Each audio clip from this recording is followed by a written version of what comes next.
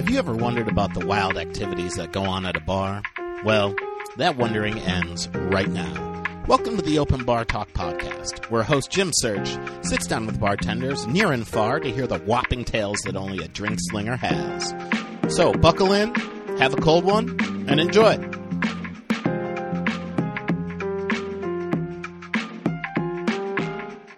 All right, everybody. Welcome back. It is a new season of Open Bar Talk, one of the amazing podcasts out here in the universe. We are solely dedicated to the life and times of bartenders, bouncers, and the nightlife. I am your host, Jim Search. You can find me at jimsearchcomedy.com. You can go on all social media, find me at Jim Search. I make branding super easy for you. If you're looking to get a hold of this podcast, hit us up, openbartalk@gmail.com, Open Bar Talk on Instagram, and Open Bar Talk on Twitter. Where can you find this podcast? Well, I will tell you. Anywhere where you find a podcast, Spotify, Stitcher, iTunes, underneath your car, in your cabinet, wherever the fuck you get your podcast, that's where you find this one.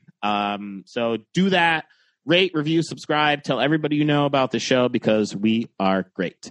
Now, I'm super pumped to have this bartender guest here on the show. I mean, I've known her forever.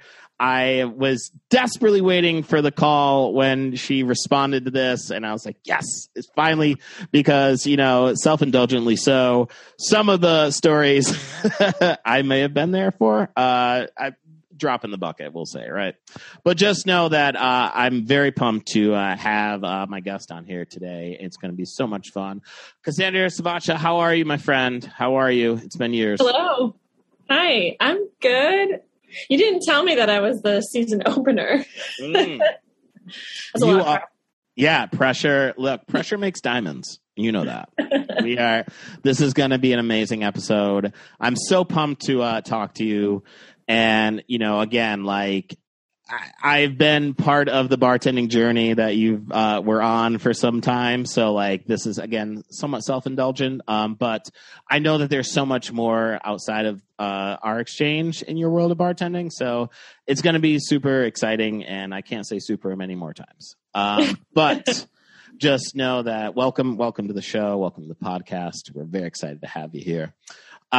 So, you know, let's talk. Tell us a little bit, how did you get into the world of bartending? What was your origin story, if you will? I was living in Los Angeles, and I worked as a cocktail waitress at a place called Tangier, which was a bar, restaurant, and a small music venue in the back. Okay. And I knew I just really wanted to try bartending. So I went to my manager and I asked him if I could basically just job shadow a bartender on a slow night. You don't have to pay me. You don't have to hire me as a bartender. I just wanted to learn. And if I could be back there behind, you know, the stick, as they say, then it's, you know, the best way to learn. So I did it. And next thing you know, I had like a shift within like a week. Really? And then I became the manager, or like the bar manager, pretty quickly after that. Like it was, I don't know, it just became like a natural fit, like multitasking. Now, what drew you to it? What about the, I mean, there? We joke a little bit about like the power, or, you know, I always, I like the idea of the space of the bar between you and the people.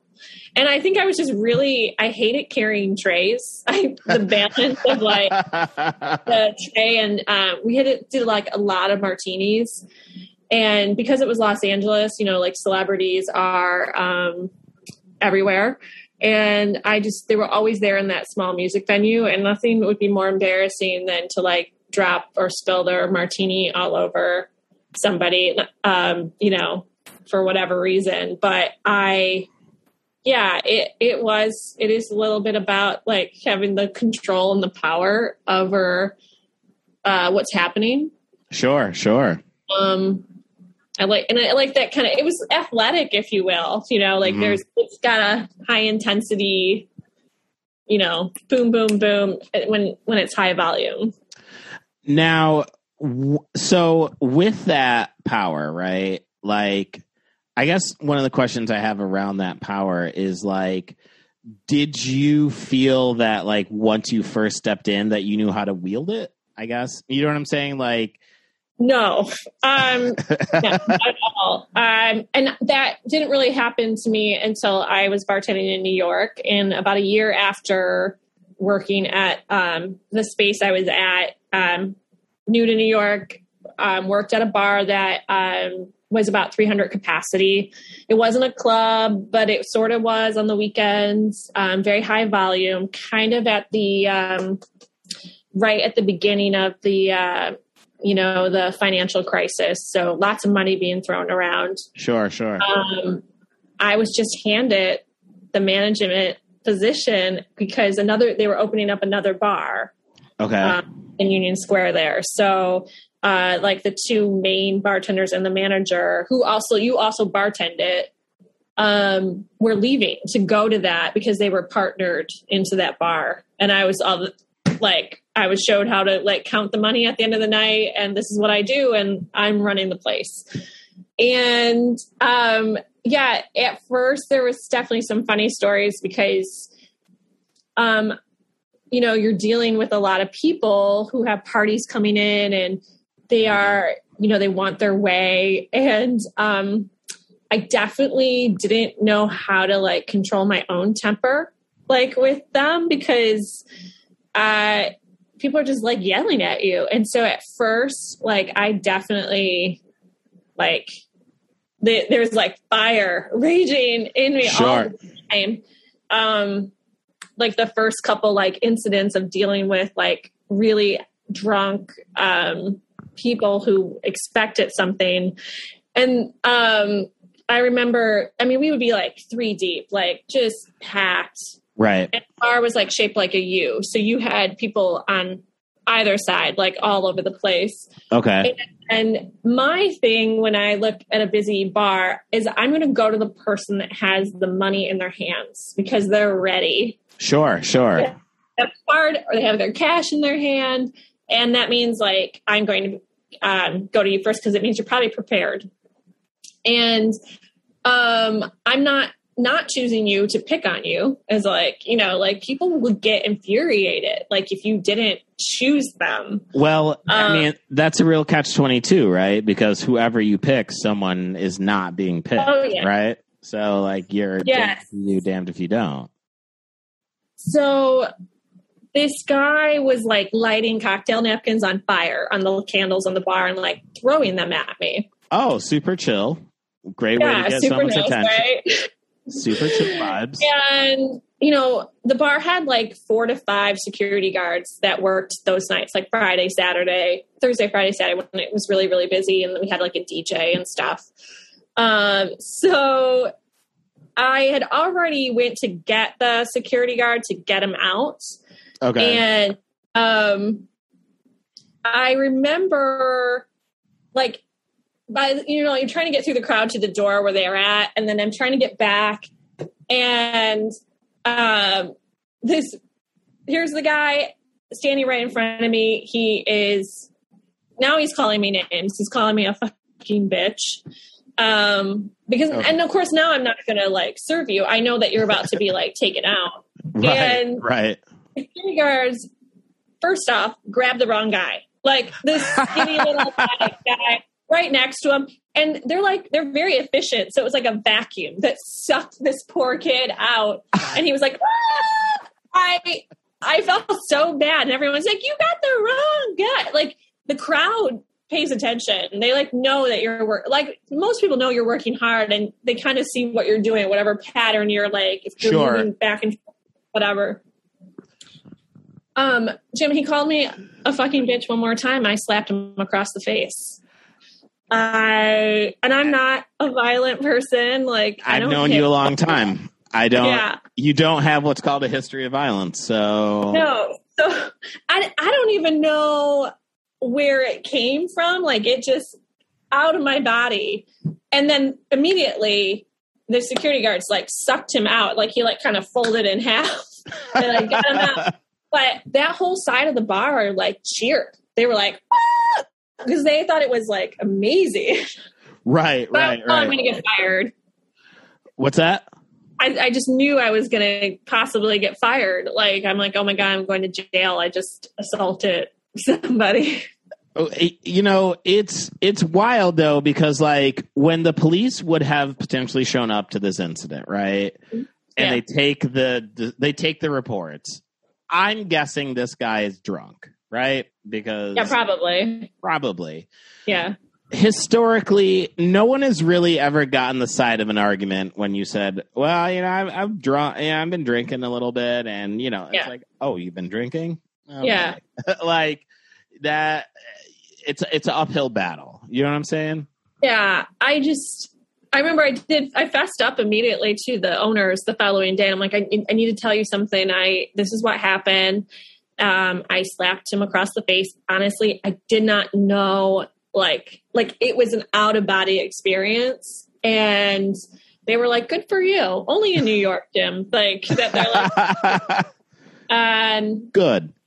Yeah. And that kind of engaged like my power trip for a while that I had as like the bartender manager. Right. Definitely like, well, I have a question. Just sure. Circling back to the innocent man who was sucked into the void, yes, right? Yeah.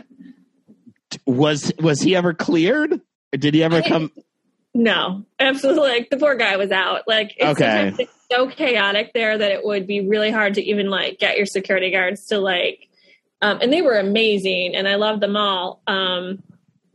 Like they were to get them to like even to communicate to them, and it was like so busy and slammed, and that it's just like impossible. Right. I definitely stood behind those bouncers yelling at people, but like stood behind them and like head out and, you know, yell back at somebody on the street as I kicked them out, like or whatever incident.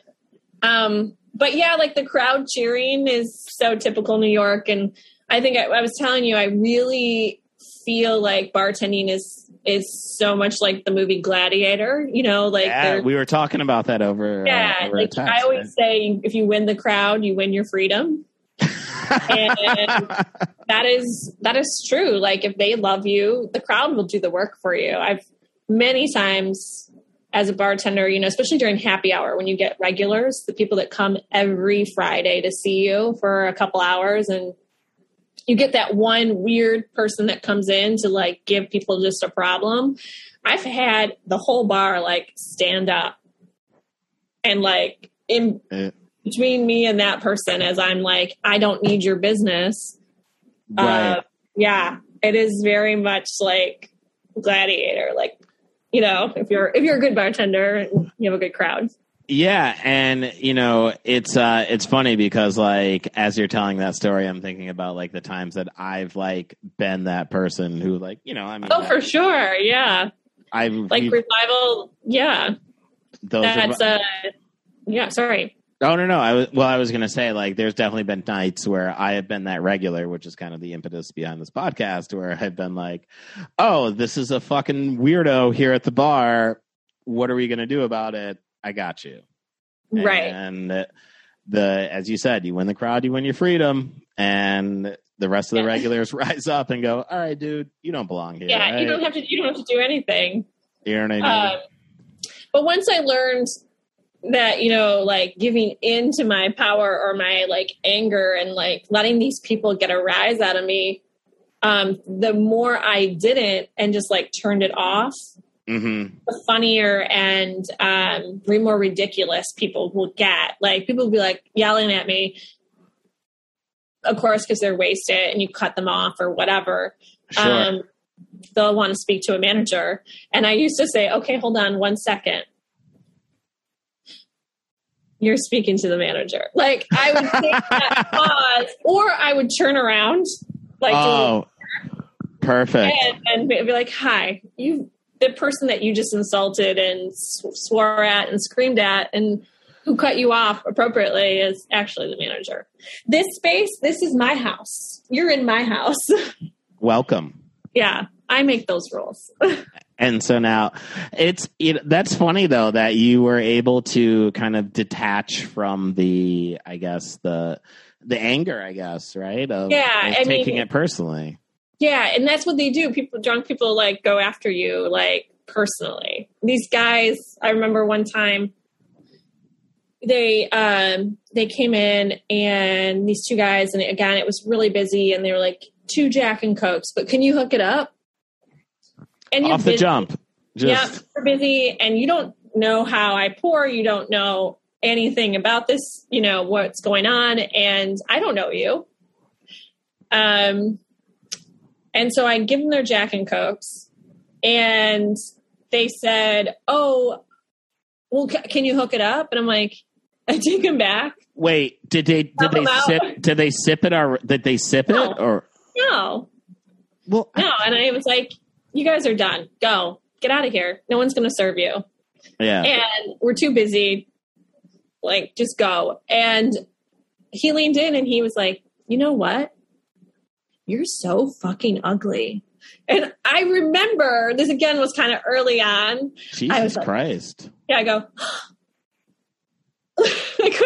I was so shocked by that particular comment. And I was like, "You two are done. You like told the wrong person." Right. And I remember I got like had them kicked out. And that was one of those situations where I was like behind Sean at the door, just being like, "Don't ever fucking come back to my bar again."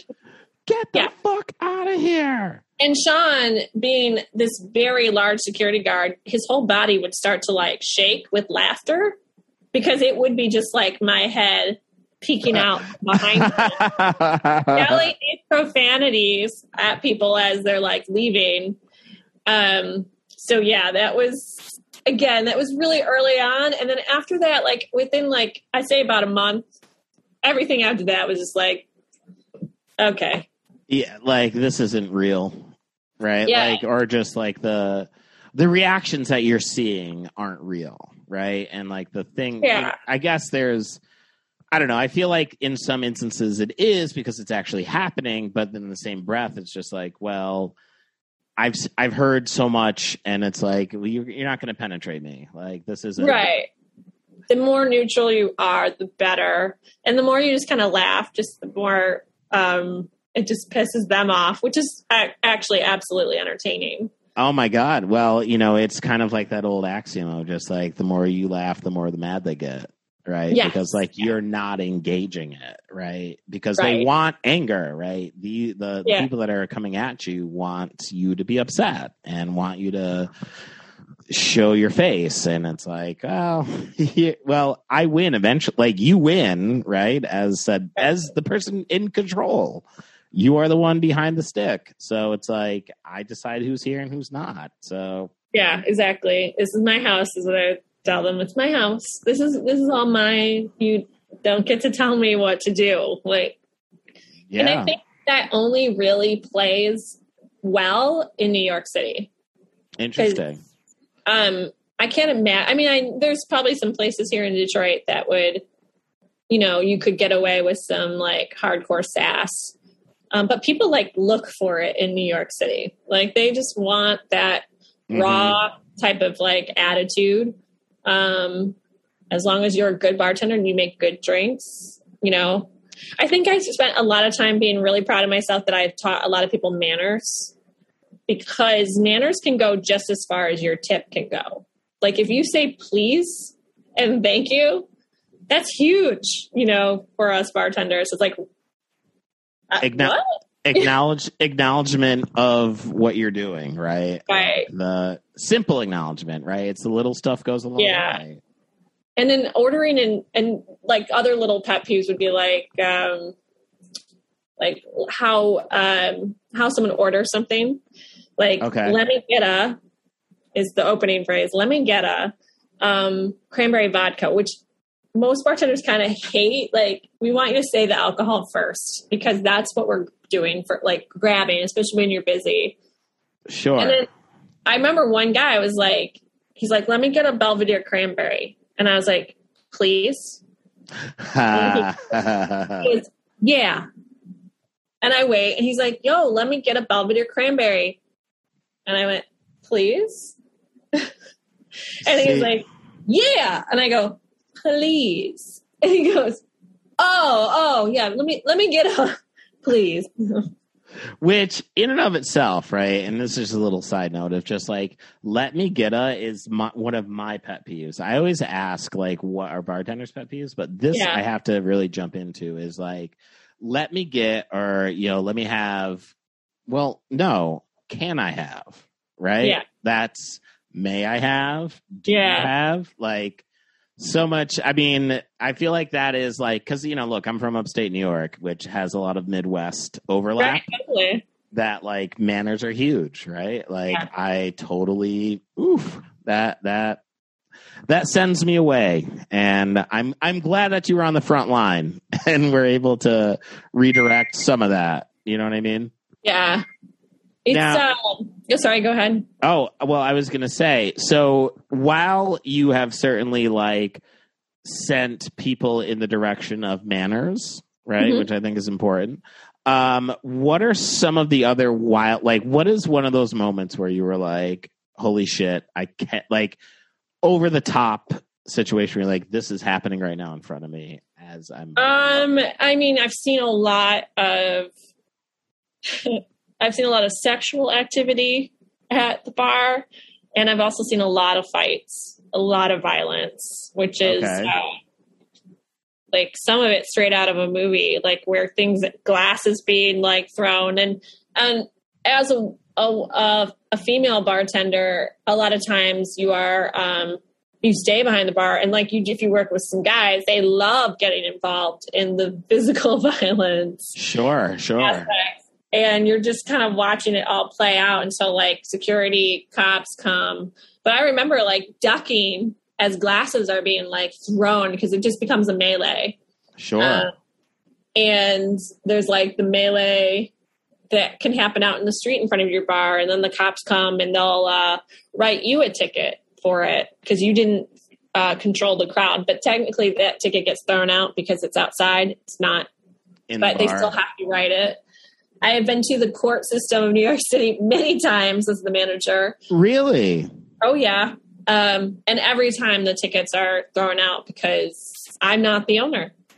So it's just a pain in the butt because you have to go downtown and wait and sit and feel like a total delinquent. And I would be like, I don't know. I don't own the bar. I was the manager. You were like... not like a ticket for like underage because we were pretty strict about it. And people always got in, but you can tell underage is super easy. As much as they think they're not. Oh my gosh. Just they're part of that sexual activity you see a lot in the bar where you're like, go home. Go home. There's a different place for this. And I mean, I'm not afraid to call it out. Like I would tap on that bar. And, but I also would like kind of lecture it like a school like teacher. And I would like, be like, I know what you're doing. You need to remove your fingers from her and go home. You're done. And they're so kind of shocked and taken aback, but I'm like, it's very clear. Everybody's seeing what you're doing. Get her home. Like, yeah. The bar had booths, like all over. So that always is an invitation to bad behavior. And like I was making a joke to you about, like, I can see your ass cheeks. And I would go over there and tap them on the shoulder and be like, everyone can see your ass cheeks. You need to go home.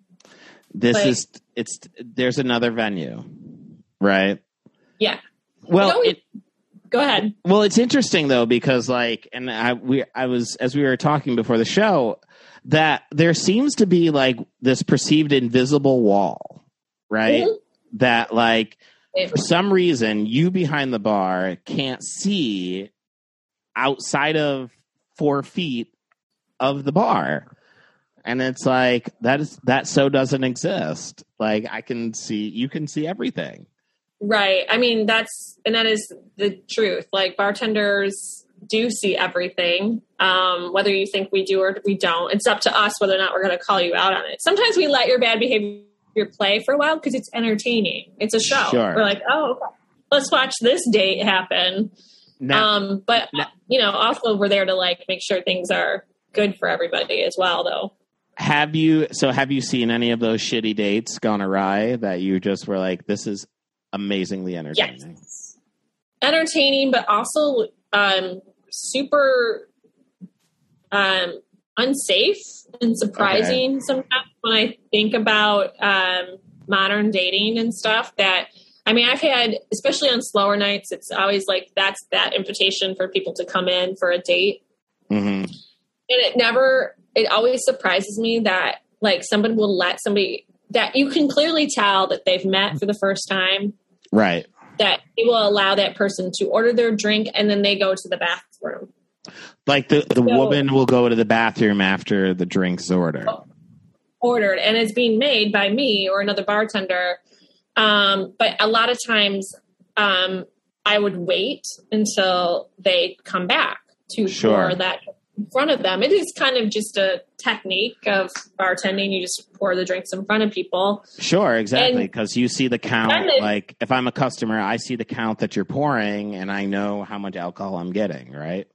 Right. And I have legit had a guy once order red wine for the girl that he walked in with. She goes to the bathroom. And while she was in the bathroom, he asked me to drop a vodka shot into it. And I took those drinks back and I said, get out. Yep. I don't know what you're trying to do. Nobody shoots vodka into red wine. And I told her when she went to the bathroom, I'm like, just so you know. I was going to ask you. I mean, I'm assuming you did. Just like, hey. Yeah. I mean, I've spent a lot of time at that bar because the crowd was very much NYU, younger, lecturing and teaching people, not just manners, but like out safety. And I have as the, I hate to say it because it's like definitely more female based, like women getting sick in the bathroom and passing out. And as that person, I have to be the one that has to crawl under the stall and make sure that they are appropriate before my security guards can handle them. Sure, sure. And then, of course, occasionally, I don't understand how they get left. Like, where are your friends? My friends would never have left me in this. Let me walk to the bathroom by myself. It's always amazing. To the wild. Like, just let's... yeah. Now, let me ask you. So what happened when you told... I want to jump back a little bit to... when... The woman came back from the bar, or from the bathroom rather, and you said, hey, homeboy wanted me to drop a vodka shot in your red wine. What do you remember what she said to that or how that went? She didn't really say anything. I remember she just kind of looked at me. I think, they get embarrassed. Mm-hmm. So there really wasn't anything that was like sad, just was like, oh, okay. And they left. And I'm like, you should be careful with what you do. I mean, this is New York City. Like, yeah. You spend a lot of time thinking, I'm like, oh man, I just saved this girl's like life.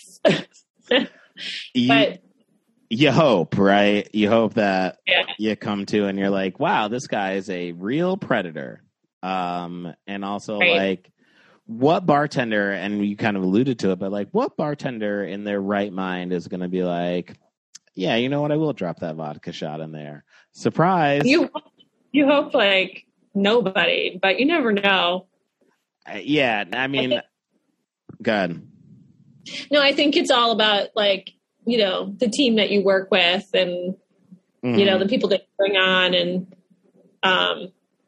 everybody that I hired for that bar was like the nicest people like in everyday life. And so like, yeah, just good hard workers and probably all would have followed that example. Probably would never have let it fly. Yeah, I would. It's like, and I also think too of just like a liability reason, right? Like suspend morality. Yeah. I mean, like, yeah, you're now that on the can hook. absolutely come back. Yeah. If I had a really nice bartender that worked for us. Really smart, really good bartender, and nice guy. And one time, this bar is so busy, Jim, like just slammed. And he's like frozen in the middle of that U. And I would just like stop and I turned, I'm like, what are you doing? He's like, Cass, that girl's top has fallen down. And I look over. What? And there's like shorter woman talking to this really tall guy, and her left breast is out of her top. Out. Well, full out. And he is such a nice guy. He doesn't know what to do. He feels obligated to tell her, but he doesn't want to embarrass her. And he's feeling very like embarrassed and I'm like, okay, I'll handle it. And I remember I walked over to her and I picked up the side of the halter and I went and I pulled it up over her boot. And she looked and she like stopped and I'm like, your breast was out. And because like clearly she's trying to like talk to this tall, good looking guy. Sure. I'm like, can you not feel that? Like, can you not feel the air? There's wind. Why can you not? I guess not. Which she was mad. She was mad? I interpreted it as that she was upset with me because maybe it was specific, but I didn't think so. I don't want to see it. Well, and also I guess my thing too is like, yeah, like you're doing a favor. No, like you're kind of stepping in here of just like, hey, perhaps exposure right now isn't the best move. And right. Also we're in public. I mean, look, in New York City, yes, you're allowed to go topless. It's not against the law. You can do it. However, you should know that you are. And if you don't know, or maybe you should, I don't know. But I feel like you made the right decision. Yeah. I mean, those are kind of like every day, every night type of stories. And then, of course, you have those nights where you definitely get more amateurs, like the holidays. Yes, like day before Thanksgiving. Yeah, SantaCon. That is a day that needs to just disappear. That actually brings me to Revival. That's because I want to say my first SantaCon was Revival, and we were there early setting up. Mm-hmm.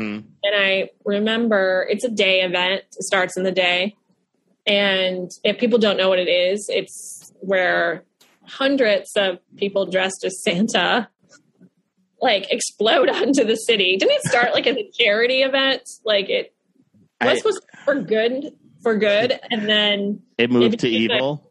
Like this huge drinking festival, like bigger than St. Patrick's Day. I feel it is so crazy. So I said it was all bartenders, like Andreas, and I think maybe Alicia was there, and I said, I'm going to go to Starbucks and I'll go get us coffee to like start this day off right. Sure. Jim, I was walking down the street and it was really clear and dead. Like I was in the middle of the road and I like turned the corner and thousands of Santas were like coming my way. And I stopped and I sprinted back to Revival and I was like, it's coming. They're coming. Like we were not right. Our security guard wasn't there. We weren't, it was the mob was like flowing down that street. And sure enough, within like 5 minutes, we were like slammed. People yelling at us and you're like, ah. What do you... And I would think at least like bartender, I'm obviously not being a bartender, but it's just like you generally look for like, blue shirt. Like people are dressed differently, right? So it's like in a normal night, right? You see like, the guy with the red hat, I'm going to him, right? Everyone has a red hat. Yeah. Everyone has a red hat. So how do you like kind of peg who's who and what's what? Like, it sounds like absolute chaos, and it is. Having lived in New York long enough to know that SantaCon is a fucking nightmare, and that is. I can say with joy, I think, that I haven't seen it. I mean, I've only been back in Detroit for like 2 years, but it's I haven't seen it happen here, maybe because of the pandemic, but yeah. Well, I feel like it's like a New York City thing and like a Jersey thing. I don't feel like SantaCon is like moved worldwide. I don't think we're going to see that. I just feel so bad for any kid that's like walking around outside, like with their parents, and here's Santa puking in a trash can at the corner. Or fingering some woman exactly. In the middle of the street. And it's like, well, yeah, for sure. I mean, historically, Santa has only delivered presents. He hasn't delivered anything else. And then, yeah, you can walk by a bar on SantaCon Day and people are like, there's like Mrs. Claus. And of course it's like Halloween. So it's like a sexy Mrs. Claus. Sure. Little bit Joe, like, you know, kind of like the red light district in, like in Amsterdam. So like, right. And you're like, ooh, this is real. And then, you know, that bar could be right by the toy store. And it doesn't, yeah. And parents have explaining to do, right? Totally. And also, you know, look, I certainly have friends who have participated in this endeavor. And I will say that one of the rules of SantaCon is that you don't like fuck with kids. Like you don't like I heard that, yeah. You know, you don't go like, I'm Santa, like, because like, yeah, I guess, yeah, you want to preserve some sanctity of the establishment of who Santa is. I used to, whenever I was out and I would see like Santas out, I would fuck with them on the here and there and be like, hey, I have a joke for you. What do you call a black guy in a Santa outfit? And of course, I'd hear the most horrible answers ever and then just go, Santa, you racist prick. It's just Santa. I don't know why you thought anything else. Right. Exactly. You're a horrible person. So that was my little spice into the world of SantaCon. That's I like, as a person now that I like to say that I'm retired from bartending, except for when I'm with people at a house or something and they want me to make drinks. Of course, they like want me to make the drinks. Sure, you jump back in. Can you make me something good? No, here's a shot of whiskey. I'll make you the best shot of whiskey Cass has to offer. How about that? Everyone, like all your youngins at a bar always ask, can you make me a shot? But can it taste good? Sure, but why are you doing the shot? To get fucked up or for it to taste good? Because it's the same price as a drink. You're better off to get a drink. Do whiskey. Right. You're doing the shot to get fucked up, right? Is that, you want it to taste good? Yeah, like it's funny you bring that up because I just had a conversation with somebody. I'm just like, you only shoot whiskey, tequila, right? Like right. Those are the only two. Like anyone who's shooting rum or vodka, it's like, what? Those are like your like that's all you have kind of options, you know, like vodka, like you're like, I just need a quick. But yeah, I always told people like if you need the upper, do tequila. Right. And yeah, like I mean, look, I'm historically banned from any tequila shots ever. Like I don't do well. That's not I mean, Achilles heel. Right. I don't know why it's called tequila. It should be called Achilles. Because that's me. And it's weird because as a bartender, I have a very low tolerance. I rarely drank behind the bar because I wouldn't be able to handle it. And now as a retired bartender, I'm very careful about who I go with to bars because I want people to have manners and I want them to be good to service people. Sure. And I have to be careful if I do drink and I'm on the other side that I'm not telling somebody off for their bad behavior at a bar. Like, go down and be like, that's not 20%, like, or whatever, you know, it needed to be. And I'm like, you need a tipper. Like, and of course I'm that drunk girl. So I don't really allow myself that opportunity too often because I will be that like bartender in retirement at the bar because I prefer to sit at the bar than at a table. It's right. comfortable. Same. Good. I feel good about it. 100%. I feel you. And I mean, that was also a fun part of like being part of a bar system that I worked at. 4 of the bars that were owned by the same owners, all within the same area.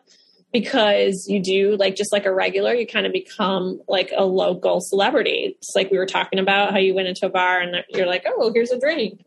That would happen to me all the time in Union Square because they would come into my bar to drink and have their like, you know, a lot of servers and stuff would come to like just decompress, and you take care of them.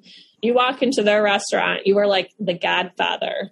Mm-hmm. Things are rolling out to your table. You do, and of course, again, comes all back to power. You're like, and you bring people that like have no idea. I've had people visit me in New York, and they're like, "Why are we getting all these free drinks?" I'm like, "Well, you know." Yeah, I don't know. I know some things, and I know some people. Welcome to my city. Just enjoy. Just hang with me for a little bit. We'll see so much more. Well, listen, Cass, I could talk to you for hours about this. No, don't apologize. This has been so much fun.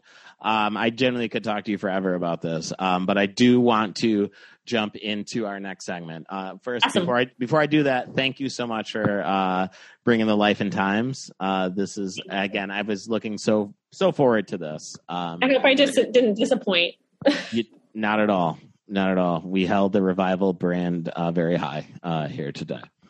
But we're going to get into our next segment, which is 5 questions for our guest. This is 5 questions we ask each bartender that comes on to our podcast. I don't have a more clever name for this segment, so we just say with 5 questions for our guest. So let's get into it. Question number 1. What is the biggest misconception people have about being a bartender? That we all tell jokes, like not funny stories. Funny stories I tell, like that is why I don't tell jokes. Like why is you know? And people always would come in and ask, "Oh, can you tell me a joke?" I don't know any. Like, why did the chicken cross the road? Like, right. Yeah, I don't, you know, I mean, there's lots of misconceptions like that they think we like are paid or back when I worked, you know, you didn't get a salary. You just made your tips. Sure. All your little money went to taxes or whatever. But, yeah, that we all can tell a joke. I mean, I knew a lot of bartenders that could tell a joke. Sure. But I'm more of a storyteller because you're talking to people every day and you see a lot, and those are my funny jokes, if you will. So not like the setup punchline, more of the long form. Right. There's definitely some dramatic pauses for effect, and I have definitely over the years, you know, just like any storyteller, I look back and I'm like, was that how it went? Because you definitely manipulate and massage it to like have the most full effect, for entertainment value. Interesting. Okay. All right. So now, question number 2. What's the biggest tip that you have ever received as a bartender? Jeez. I want to say maybe like 1,000. Okay. Yeah. I mean, a lot of times at the bars I worked, you know, you're working with a lot of people, so you, or other people, so you definitely would divide that up. I wouldn't keep it all to myself, but I want to say that definitely has happened. Like 1,000, like someone dropped a grand. It was like, yeah. And I would say like that was probably about the most I ever had made in a night. Like we're talking like Halloween, we're short staffed. Mm-hmm. Another holiday where people come out in New York City and you're just slammed, but you work so hard and you walk away and you're like, wow. And that was when like cash was king too. Sure. You know, now it's all, nobody carries cash. And so money is definitely different in how it engages bartenders. So. Yeah. I mean, just to that point of just like, yeah, like when I tip, I try and like at least bring some cash if I'm going to a bar, but like for the most part, like, yeah. I, again, still always teaching. I was telling my husband, I'm like, he wants sometimes to leave cash because he knows it from me that it's better. It's better because you get the money straight up. Right. But I also told him, like, you need to write on their cash so that that their bosses don't think that they're crappy. Right. Like, don't put a line through there. Just write cash because it could reflect poorly on them higher up. Interesting. Okay. I didn't know that. I think we're, just because they do. They like sit there in their offices and look through and be like, what's this? Why is it so much or whatever? Sure. So listeners, make sure that if you are tipping on your receipts, write cash, please. Do that. Yeah. All right. Question number 3. What is your one pet peeve of a customer? You only get one. What is the one thing, if Cass is behind the stick, don't do it?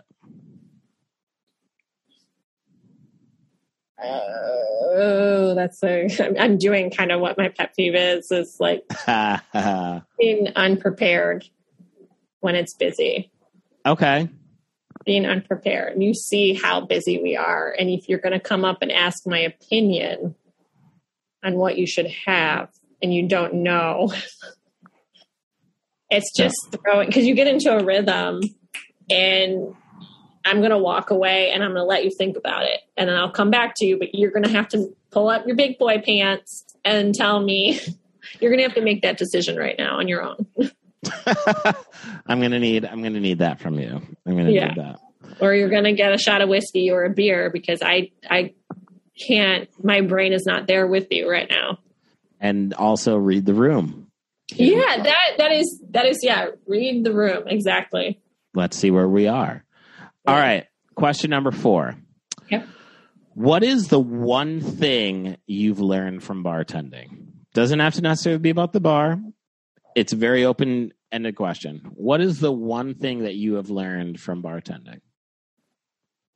In particular to New York, that it's kind of weird, but I would say that not everyone in New York City is an alcoholic. I say that because when I first started bartending in New York, you don't realize that people come to a bar because unlike the Midwest where you have big enough places to like have people drink at your place, at your house, that's not the case in New York. You're not hanging out necessarily in someone's living room, drinking at home, where us Midwesterners hide it at home. And so when you first started, I thought, oh my God, everyone is an alcoholic. I see these people here every week. Like, right. I didn't really get it.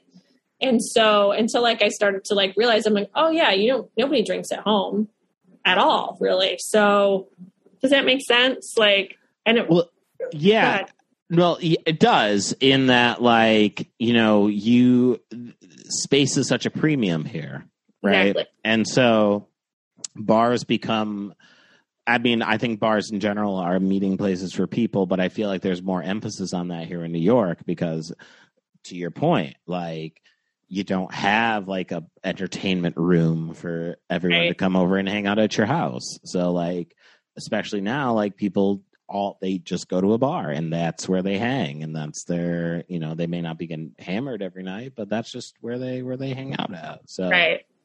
That was a big misconception for me in New York at first. I was like, oh wow. All right. Cause there was a time like, wow, everyone in the city is, an alcoholic, but that's just, that's not the case.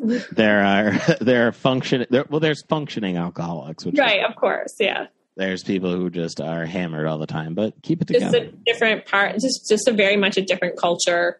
But, like I said, the Midwesterners, they just hide it. They like do it in their basements. Sure, or in the man cave or the shed. Right, in the garage. They sit in their driveways. Yeah. All right. So, final question.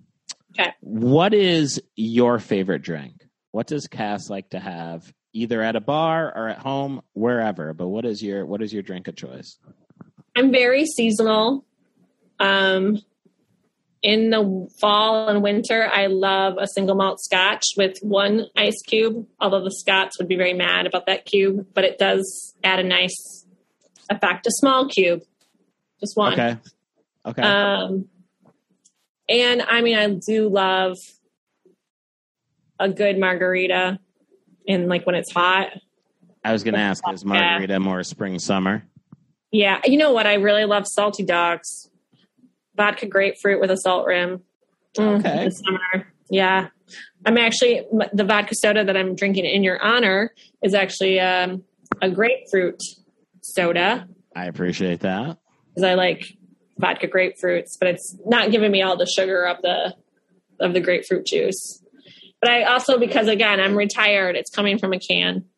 It's a vodka soda, but in a can. Which, you know... I can't be bothered. I can't be bothered to pour anymore. My wrists are weak. It's carpal tunnel. You have it's debilitated to the point where this...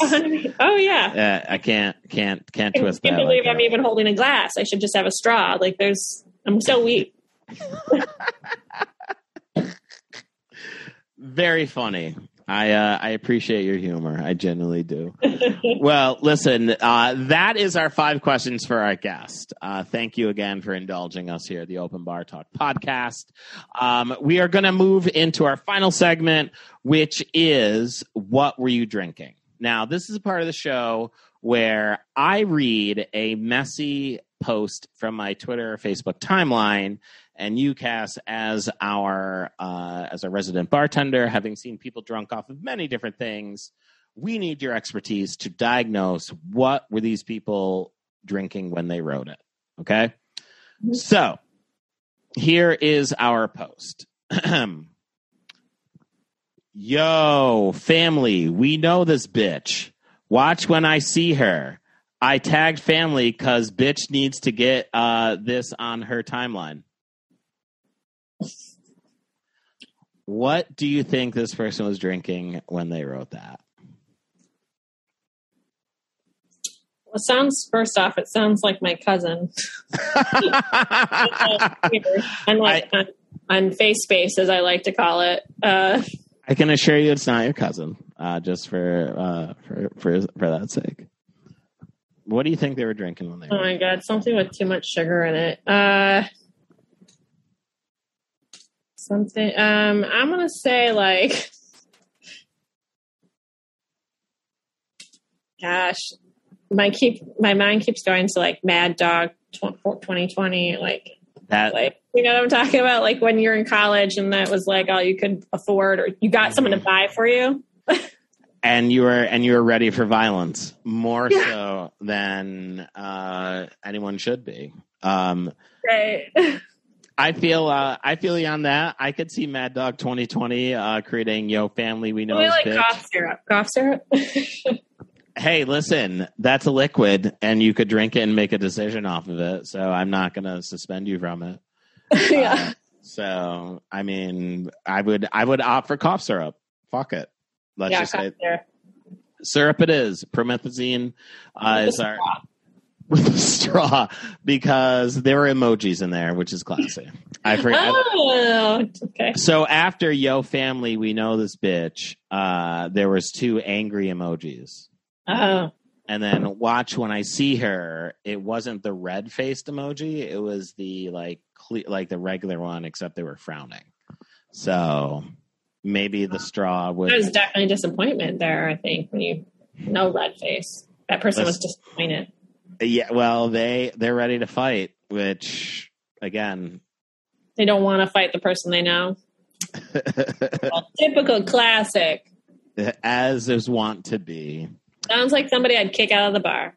Oh, 100. Yeah, I don't see this person lasting very long at any establishment. But Kaz, I know that you have a very sharp eye and keen initiative to get that person out of there.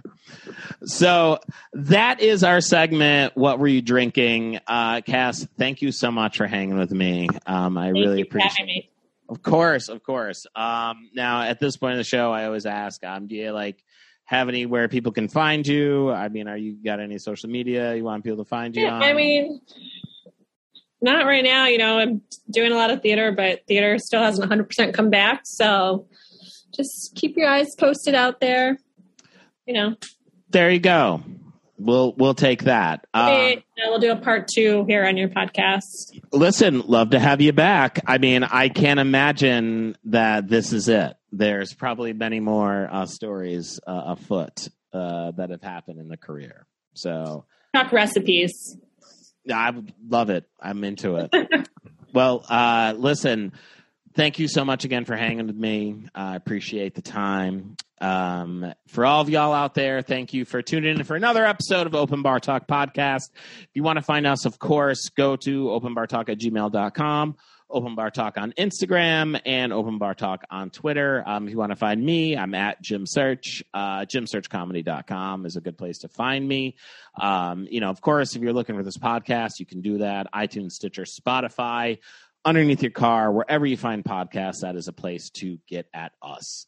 Again, Cass, thank you so much for hanging with us. You are an inspiration. We appreciate you here. Make sure you put a water between each drink. Stay tuned for the next one, and we'll catch you on the next one. Peace.